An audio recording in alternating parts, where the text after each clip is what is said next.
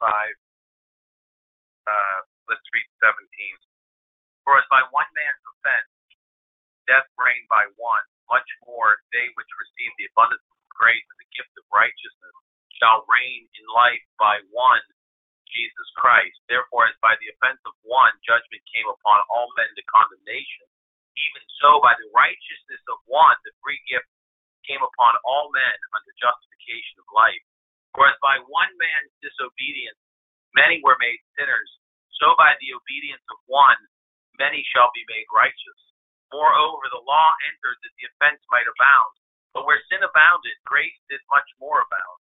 That as sin hath reigned unto death, even so might grace reign through righteousness unto eternal life by Jesus Christ our Lord. 6:1. What shall we say then? Shall we continue in sin, that grace may abound? God forbid. How shall we that are dead to sin live any longer therein? Know ye not that so many of us as were baptized into Jesus Christ were baptized into his death? Therefore we were buried with him by baptism unto death, that like as Christ was raised up from the dead by the glory of the Father, even so we also walk in the newness of life.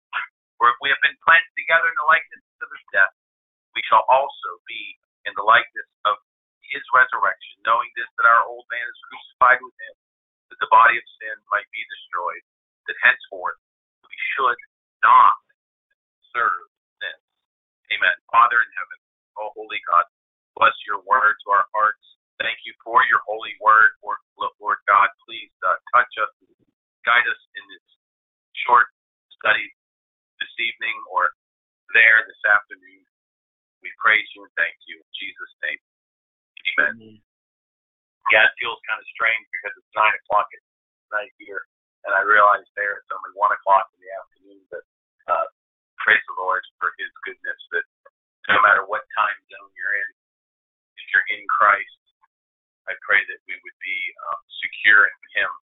But this passage came to my mind because, again, as we were out evangelizing today, it just makes me think of how do good works fit into salvation.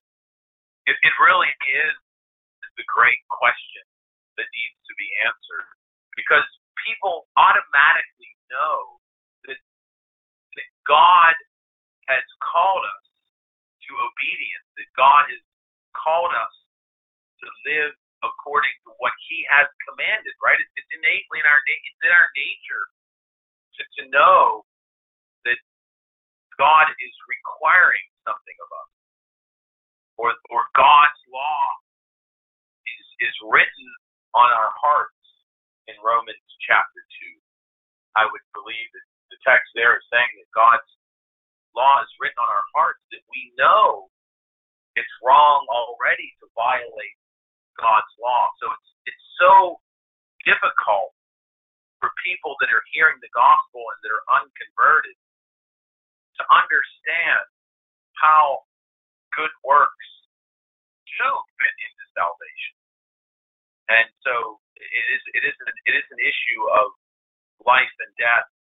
It is an issue of salvation. It's an issue of heaven and hell, to understand this all important principle of how good works fit into salvation.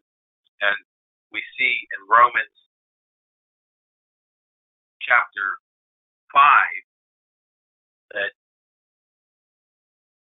the apostle says, as we started in Romans chapter 5 and 17, for as by one man's offense death reigned by one, much more they which receive the abundance of grace and the gift of righteousness shall reign in life by one, Jesus Christ. So interesting that by Adam's sin, right, that by one man's offense, the sin of Adam, death reigned, or sin reigned in our mortal body, where we were ruled by sin and by corruption. But then the text continues and says much more, they which receive the abundance of grace and the gift of righteousness shall reign in life by one, Jesus Christ. So those who have been brought into Christ aren't just saved by unto barely getting by, right? We're saved as to be overcomers, to be those who reign in Jesus Christ. It's interesting because this whole passage at the end of Romans 5, from 12 to 21, seems to be almost exclusively dealing with justification. That, in Romans 5:19 is a great text for people who are in the pseudo-Christian cults or anybody who's into good works, where it says, "For by one man's disobedience, many were made sinners." But look at the end of the text. "So by the obedience of one, many shall be made righteous." We asked the one gentleman today that we were witnessing to, who's the one man in that text? He knew it was Adam, because we had just talked about Adam a few minutes earlier when we were talking to the gentleman. And then who's the one man in the second part of the passage in Romans 5:19? "So by the obedience of one shall many be made righteous." Who's that one? Gosh, right, it's Jesus Christ. That he's the one man that by his obedience, not by my obedience am I made righteous, but I'm made righteous in the standing and my standing before God. Why? Because Christ is righteous, and I'm trusting in his righteousness. I've rejected my own supposed righteousness, which is nothing but filthy rags. And I've come by grace to trust the righteous one. So I ask people too, I asked a gentleman today, how good do you have to be to get to heaven? There's a question for you, Josh. How good do you have to be to get to heaven? Well, Jesus said, "Be perfect as my heavenly Father is perfect." The requirements for the entrance into heaven is perfection, right? But we have this positional, if I can call it, this positional perfection. We have the perfection of Christ. This is what imputed righteousness is. So I stand perfect because Christ is righteous. And I told the gentleman today, as I tell people often, I said, "My friend, you're either standing in one of two people's righteousness. You're either standing on the day of judgment in your own righteousness, and that ain't going to work out too well for you." I told him, I said, "I can guarantee you, because I know myself and I know you because I know myself, that with my own righteousness, where do I end up? I end up in hell. That my own righteousness is nothing. It is not a righteousness at all. And yet, the righteousness of Christ, through his righteousness, we stand perfect. We stand perfect. But it brings us back to the first question. Where do good works in my life fall into? How are they worked out in my life? How about to go to your Bibles to Ephesians chapter 2 in verse 10. Many of us know Ephesians 2:8-9. "For by grace are ye saved through faith, that not of yourselves, but is the gift of God, not of works, lest any man should boast." But look at verse 10. Verse 10 says, "For we are his workmanship, created in Christ Jesus unto good works, which God has before ordained that we should walk in them." That God has preordained, before ordained, that we should walk in good works. Just like it says in Romans that we read in chapter 5, back to verse 17. "Much more they which receive the abundance of grace and the gift of righteousness shall reign in life by one, Jesus Christ." Verse 18 says, "Therefore, as by the offense of one judgment came unto all men to condemnation, even so by the righteousness of one the free gift came upon all men unto justification."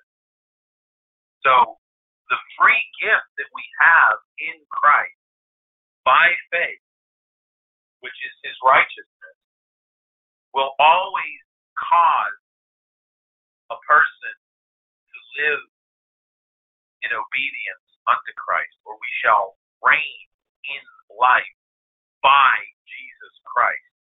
Are we ruling life, or is life ruling us? That's the question. I feel that we're always dealing with things on the back end, right? Life comes at us, and we deal with it as it comes to us. And usually it doesn't work out too well, because it's filled with many problems. And we're trying to deal with these problems as they come at us, instead of dealing with them up front in the power of Christ, knowing that we stand righteous in him. And that should be a part of our daily meditation. Part of my daily meditation is the fact that I'm a poor, vile, wretched sinner, but Jesus Christ is my righteousness. That I stand perfect before God because of Christ and what he has done and who he is. And when that's our focal point, we reign in life. Right now, I'm not dealing with life as it comes to me, but I'm going at life. Right? I'm dealing by God's grace. Now, none of us are perfect at it, but certainly we should not be ruled by life and just tossed to and fro by every difficulty that comes at us. And there's many difficulties in life. As we get older, we see more of them, right? And but no, we're reigning. We're reigning in Christ because we know that we stand. We know that we stand righteous in him by God's grace. And so really it has to be our daily, I would say it has to be our daily meditation. The position that we have in Christ, follow me on this. This is hugely important.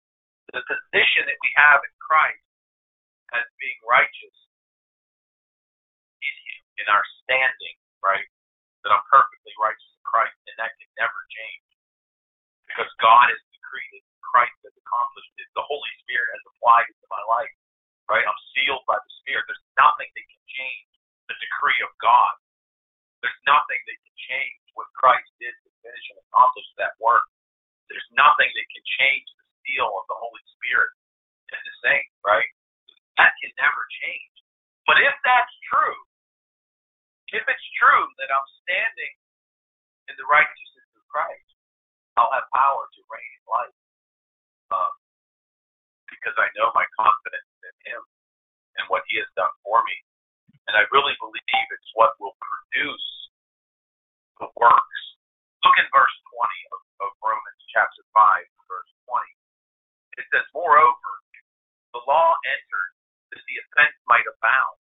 But where sin abounded, grace did much more abound. Isn't it interesting? In verse 20, moreover, the law entered that the offense might abound. It reminds me of Romans 3:19. You know 3:19, Josh? It's Romans 3:19. The law was given that every mouth might be stopped and all the world stand guilty before God. So you ask people on the street, or you ask unbelievers, why was the law given? What are they going to tell you? You ask most people that are professing Christians why the law was given. And they're going to tell you, well, so you can obey God, so that you can please God, right?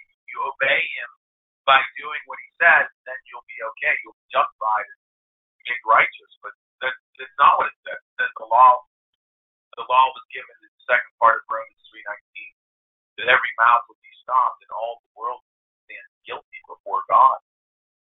So before the law before I understood God's law, my mouth was open, right?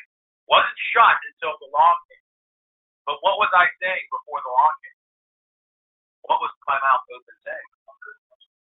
That's right. I'm a good person. I'm a good person. God knows my heart. Boy, it really is good, isn't it? And I'm glad I'm not as bad as that guy. I'm not as bad as him. right? Sammy, don't you look at your brother and say, I'm not as bad as he is, right? I know you do. That's what I did when I was I would look at my brother Bob and say, I'm not as bad as he is. I might be bad, but I'm not as bad as he is.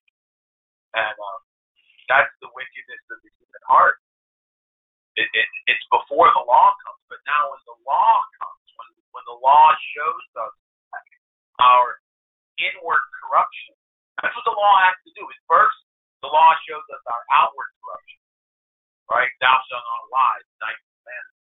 Obviously, we've all lied, so the law teaches us that I'm in violation of God's law, right? But it has to go deeper. If the law has really done its work in our heart, like the Apostle Paul said in Romans 7, I was once without, how do you say, I was once without the law. I was once alive without the law. And revived, and it slew me. It died, yeah. But it's interesting. Paul says I was once without the law. But when was Paul without the law? He was the Pharisee of a Pharisee. He grew up, the first words out of his mouth were probably the law of God. But he was without the law because it hadn't done its inward work in the heart. He didn't really have the law until he understood that he wasn't a liar because he lied. He was a liar because he was born that way. He lied because he was a liar. So God has to do that work in your heart through his law to show you that your heart is evil. That the worst part of hell is too good for me. I should be in somewhere worse because of the evilness of my heart. So many people can only see their sin as the bad things that they've done, right? But where is that coming from? It's coming from the corruption of the heart. Through the law entered that the offense might abound. So now when the law came, sin increased, where it showed me how great of a sinner I am. Before I understood the law, I was doing pretty good in my own eyes. But then the law came and sin increased. It showed me the degree of the wickedness of my nature. It showed me the degree of the wickedness of my actions. It showed me the degree of the corruption in the heart. But then what is it saying back in Romans 5 and verse 20? Moreover, the law entered that the offense might abound. But look at from the second part. But where sin abounded, grace did much more abound. In other words, grace can't much more abound until sin is increased through the law. Do you see that in the text? Grace can't much. What is the much more abounding grace? But that Christ gave us eternal life, and he gave us this righteousness that we were talking about, right? That we've been brought into union with Christ. We have this righteousness. This is the much more grace that he's talking about here. But you can't have the much more grace until sin abounds. And sin can't abound until the law comes in and kills us. Shows us, Paul uses that word kill and die in Romans 6 and 7 in an interesting way. But there he's talking about it like stopped me in my tracks. It reminds me of Galatians 3:24. The law is our schoolmaster to bring us to Christ. The law is what condemns us, shows us that we are utterly undone without Christ. But when that's the work of the Holy Spirit, what happens? Grace does much more abound. Grace does much more abound. And now we have this abounding grace in Christ because we see that we have nothing outside of him, that he is everything. Do you see that? That Christ is everything because the law has done its work in our heart to show us our corruption. And now we've returned to see the glory of Christ. That what he did on the cross is completed all it has satisfied, I should say, all the justice of God. That his resurrection, that he conquered death. And in his perfections in his life, it is our righteousness. And now we have this full confidence in Christ because he has done it all. Because we've also come to see the corruption of our nature through the law. And then in verse 21 of Romans chapter 5, that as sin has reigned unto death, even so my grace reigned. There's the word again, reigned, that as sin hath reigned unto death, right, or unto hell, unto sin and death, even so might grace reign through righteousness unto eternal life by Jesus Christ our Lord. This death reigned in our mortal body, that we were spiritually dead, destined, well, not destined to Christ, we weren't destined to hell, but we were on our way to hell. We were on our way to eternal death, and death was reigning in our mortal body, but now grace reigns through righteousness unto eternal life. Now grace reigns in our body through his righteousness, and it leads to eternal life. It leads to this eternal glory with Christ unto eternal life. And the text ends in 21, by Jesus Christ our Lord. Amen. Through his righteousness, we're reigning. Grace is reigning unto eternal life by Jesus Christ our Lord. But then it brings us back to our original question, right? How do good works then fit into the Christian life? Go to Romans 6:1. Romans 6:1 says, what shall we say then? Shall we continue in sin that grace may abound? In other words, now that the law does its work in our hearts, right? If it has, it's shown us our total corruption. Now we've seen Jesus Christ and the glory of who he is and what he's done. And now his grace through his righteousness is reigning in our life. What should we do? Should we sin? Should we just sin because where sin abounds, grace does much more abound? Well, it's interesting. Spurgeon said, I can't quote it exactly on this. He said that if you've never been accused, this is good for Sam. If you've never been accused of being an antinomian, then you're not preaching the gospel. You see what he's saying there? If you've never been accused of because Paul was accused of being an antinomian, right? The Lord Jesus Christ was accused of being an antinomian. He answers them in Matthew 5:17, right? That they were accusing. You're saying to just get rid of Moses' law. Is what they were saying to Christ. He said, no, I came to fulfill the law. And then they accused Paul of the same thing. Romans chapter 3, just a couple pages from there. You can look at Romans 3 and verse 8. You can clearly see that Paul was accused of the same thing. It says, and not rather, as we be slanderously reported, and some affirm that we say, let us do evil, that good may come, whose damnation is just. So he's saying there that there's people slandering him or speaking evil of him, saying that Paul's teaching, well, just go do evil, just go sin then. If grace abounds, where sin abounds, grace is much more abound, then why don't we just sin more? We'll get more grace, right? But he answers that question in 6:1. But before I get there, though, I think Spurgeon's right when he said that at some point we should be accused of being antinomian. We should be accused of saying that once you're saved, it doesn't matter how you live. In the sense of when we're preaching the gospel, people are going to hear us preaching grace. They're going to hear us preaching that salvation. You get that out there? When messages come. So when people hear us preaching grace, right? That salvation's by Christ alone, is by his grace. They're going to say, oh, what are you saying? That we can just go out and sin? We've heard people say on the street. Well, that means I can just kill somebody. It doesn't matter. If what you're saying is true, then I can just go kill somebody. It doesn't matter. Because if you're saved by grace, then what does it really matter then? We're called to renounce their self-righteousness. Call them to renounce their church membership for salvation. That's the salvation. Right. Really say, you're really getting out there now. You've lost it. You've lost it. Sometimes I force them. One guy we were talking to today, he said, well, I accepted Jesus as my Savior. And I said, oh, good. So can I accept Jesus as my Savior and live as a drunk my whole life and go to heaven? And he said, no. And I said, well, what else do I have to do? And this guy today had a whole list.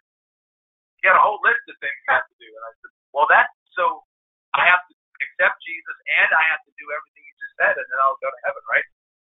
And he said, yeah. But I said, well, my friend, then you don't understand grace. You don't understand the gospel of the Lord Jesus Christ, that it's all by grace. And here's Paul's answer. Let's finally get to it in the last 2 minutes that we have together. In Romans 6:1, here's Paul's answer as to why the Christian doesn't live in sin, or how good works. This is how good works fit into salvation. What shall we say then? Shall we continue in sin that grace may abound? God forbid. How shall we that are dead to sin live any longer therein? Think about that answer. I mean, think about the people that Paul's answering. It's amazing how in his argument by the giftedness of the Holy Spirit, he would argue ahead of his listeners. Like he's asking these questions before the people even ask them, but he knew they would ask them. So he's running ahead of the argument. And his answer in verse 2 is very strange to the natural man. How shall we that are dead in sin live any longer therein? The Christian doesn't live in sin. Why? Because the Christian is dead to sin. Oh boy, that's a strange answer to people that are unconverted, is it not? That's a strange answer to religious people. That you're dead to sin. Look at verse 3. Know ye not that as many of us as were baptized into Jesus Christ were baptized into his death? And I strongly believe the baptism there is not water baptism, but the baptism of the Holy Spirit, that we were baptized into the Holy Spirit. We were baptized into Jesus Christ. But because we were baptized, those who are baptized into Jesus Christ are baptized or immersed into his death. Right? That the Christian life is the life that we have died with Christ. In verse 4 of Romans 6, therefore we are buried with him by baptism into death, that like as Christ was raised up from the dead by the glory of the Father, even so also we also walk in the newness of life. For if we have been planted together in the likeness of his death, we shall also be in the likeness of his resurrection, knowing this, that our old man is crucified with him, that the body of sin might be destroyed, that henceforth we should not serve sin. The Christian life is the gospel, that we were justified by the gospel and we're sanctified by the gospel, right? That we're being sanctified because we've died with Christ. If you're dead with Christ, sin will not reign in your life, because we're dead to it. We're dead with Christ. We've been brought into identification with his death and burial and resurrection. And his death and burial and resurrection is not just a historical fact that happened 2,000 years ago that we agree with, and now because we agree with it, we're Christians. That's not how the gospel works in the Christian life. I mean, that's part of it. Certainly, we do believe in the historical reality of the gospel and what Christ has done for his people. But it must go beyond that. The Spirit of God works in us, and now we're brought into identification with his death, with his burial, and with his resurrection. That sin doesn't reign in the Christian life. For he that is dead in verse 7 is free from sin. We're dead. Our lives are hid with Christ. That I don't have a life anymore, because I have this new life in Christ, right? It's not our life, it's Christ's life, living in the Christian, in the newness of life. Those that have been planted together in the likeness of his death have been planted together into the likeness of his resurrection, the resurrection power of Christ.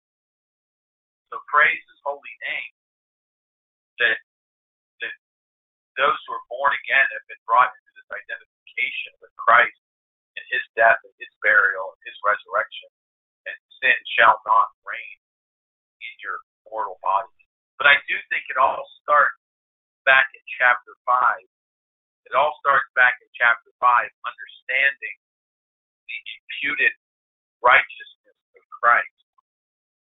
That when we come to that understanding of through one man's sin we were all made sinners, yet through one man's obedience, through one man's sacrifice, many will be made righteous or declared righteous through the blood of Christ.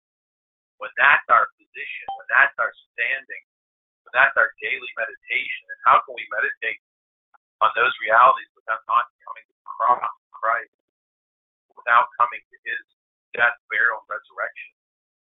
And when we go there, we're just daily.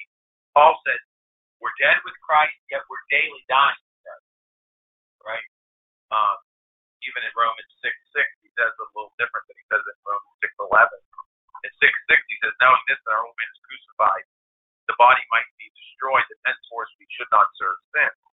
But then in verse 11, chapter 6, he says, likewise, reckon ye also yourselves to be dead indeed unto sin, but alive unto God through Jesus Christ our Lord. So in verse 6, he talks about our death with Christ as something in the past, that when we were justified, when we were born again, we were brought into this spiritual union with Christ, and his death is our death. And now we have this perfect righteousness in Christ, and all of our sins are forgiven, and we've been brought into this new life, this resurrection life. And in verse 11, now we're daily reckoning it. We're daily contemplating our position in Christ, our death with Christ, the gospel. And as we contemplate those things, we're having more and more power over sin and power to obey Christ. And that's what he says in verse 12. Verse 12, let not sin therefore reign in your mortal body. You should obey the lust thereof. Right? Neither yield your members as instruments of righteousness unto sin, but yield yourselves unto God as those who are alive from the dead, and your members of instruments of righteousness unto God. For sin shall not have dominion over you, for ye are not under the law, but under grace. Sin shall not have dominion over you. If this is your position, if we're, and it's interesting, in 13, it's a command. He's commanding the Christian to do this. Neither yield yourselves as members of unrighteousness unto sin. He's saying, don't do that. If our position in Christ, if we know our position in Christ, if we know the gospel and it's gripped our hearts, now we're partakers of the gospel, sin will not reign in your life. There's another good cross reference in connection. There's another good cross reference. Romans 8, 11, and 12. But if the Spirit of him who raised Jesus from the dead dwells in you, he who raised Christ Jesus from the dead will also give life to your mortal body through his Spirit who dwells in you. So then, brethren, we are under obligation not to the flesh to live according to the flesh. For if you are living according to the flesh, you must die. But if by the Spirit you are putting to death the deeds of the body, you will live. Amen. Amen. It reminds me of Galatians 1:4, who gave himself, Christ gave himself for our sins, that he might deliver us from this present evil world, according to the will of God and our Father. So there's how good works fit into the Christian life. They're the fruit of what the gospel has done in our hearts. Many people say they believe the gospel, but have no reigning power of the gospel in their hearts. Oh, it's a plague. Let me tell you, many are deceived. They have no reigning. They don't rule life. They're not overcomers. they're overcome. And I pray today that through the gospel of our Lord Jesus Christ, through the perfect, through knowing our position in His perfect righteousness, if so be that God has brought us there, that we would reign in life, and sin will not have dominion over you. But we're called, preordained, as we read in Ephesians chapter 2 and verse 10. We're preordained unto good works, right? Because we're preordained to be in identification with Christ in the gospel. That His death is our death, His resurrection is our resurrection. And we live by the power of the Spirit of God. Because the gospel of Jesus Christ is ruling and reigning in our hearts. Therefore, sin won't have dominion over you. If this is how we live, right? By the power of the Spirit. And certainly a Christian does fall into sin. Not that Christians are perfect, obviously. But what is the ruling factor in your life is the question, right? What is the general trajectory? Are we being ruled by everything around us? Or are we ruling and reigning by the power of Jesus Christ because of who He is and what He has done and all the glories of His righteousness and what we have in Him? And I pray we're reigning through Christ Jesus our Lord. Praise His holy name. Amen. Amen. Amen. Does anybody have anything that ask or comment? Amen. Amen. Praise the Lord. I'm so glad everybody was able to listen tonight. Sorry for the delay at the beginning. I wish I could have connected directly to the call. But, Amen. hey, was that Jeremiah? No. Yes. Sorry, I thought I heard a child for a minute. Yeah, it's Jeremiah, I think. Jeremiah, you're there, right? Yes. Yeah. Yes. I'm sorry, I can barely hear you guys. I'm glad you guys, you can all hear me though, right? Yes, we can hear Janita. I think we'll end there. Please do keep us in prayer. The schedule is pretty rigorous the next 2 days. And that many would be converted. Many people we're talking here, make a profession, but it's pretty hollow for most of them. So pray that the Lord will work in a mighty way, bring salvation, and to edify the people. We're obviously in touch with them. Pray that God will work. So if no one has anything to add, I'll pray. Unless anybody has one last thing to say. The power to live the Christian life, as we were talking, is remembering our union with Christ. We've been united to Him in His death, burial, and resurrection. And I was thinking through,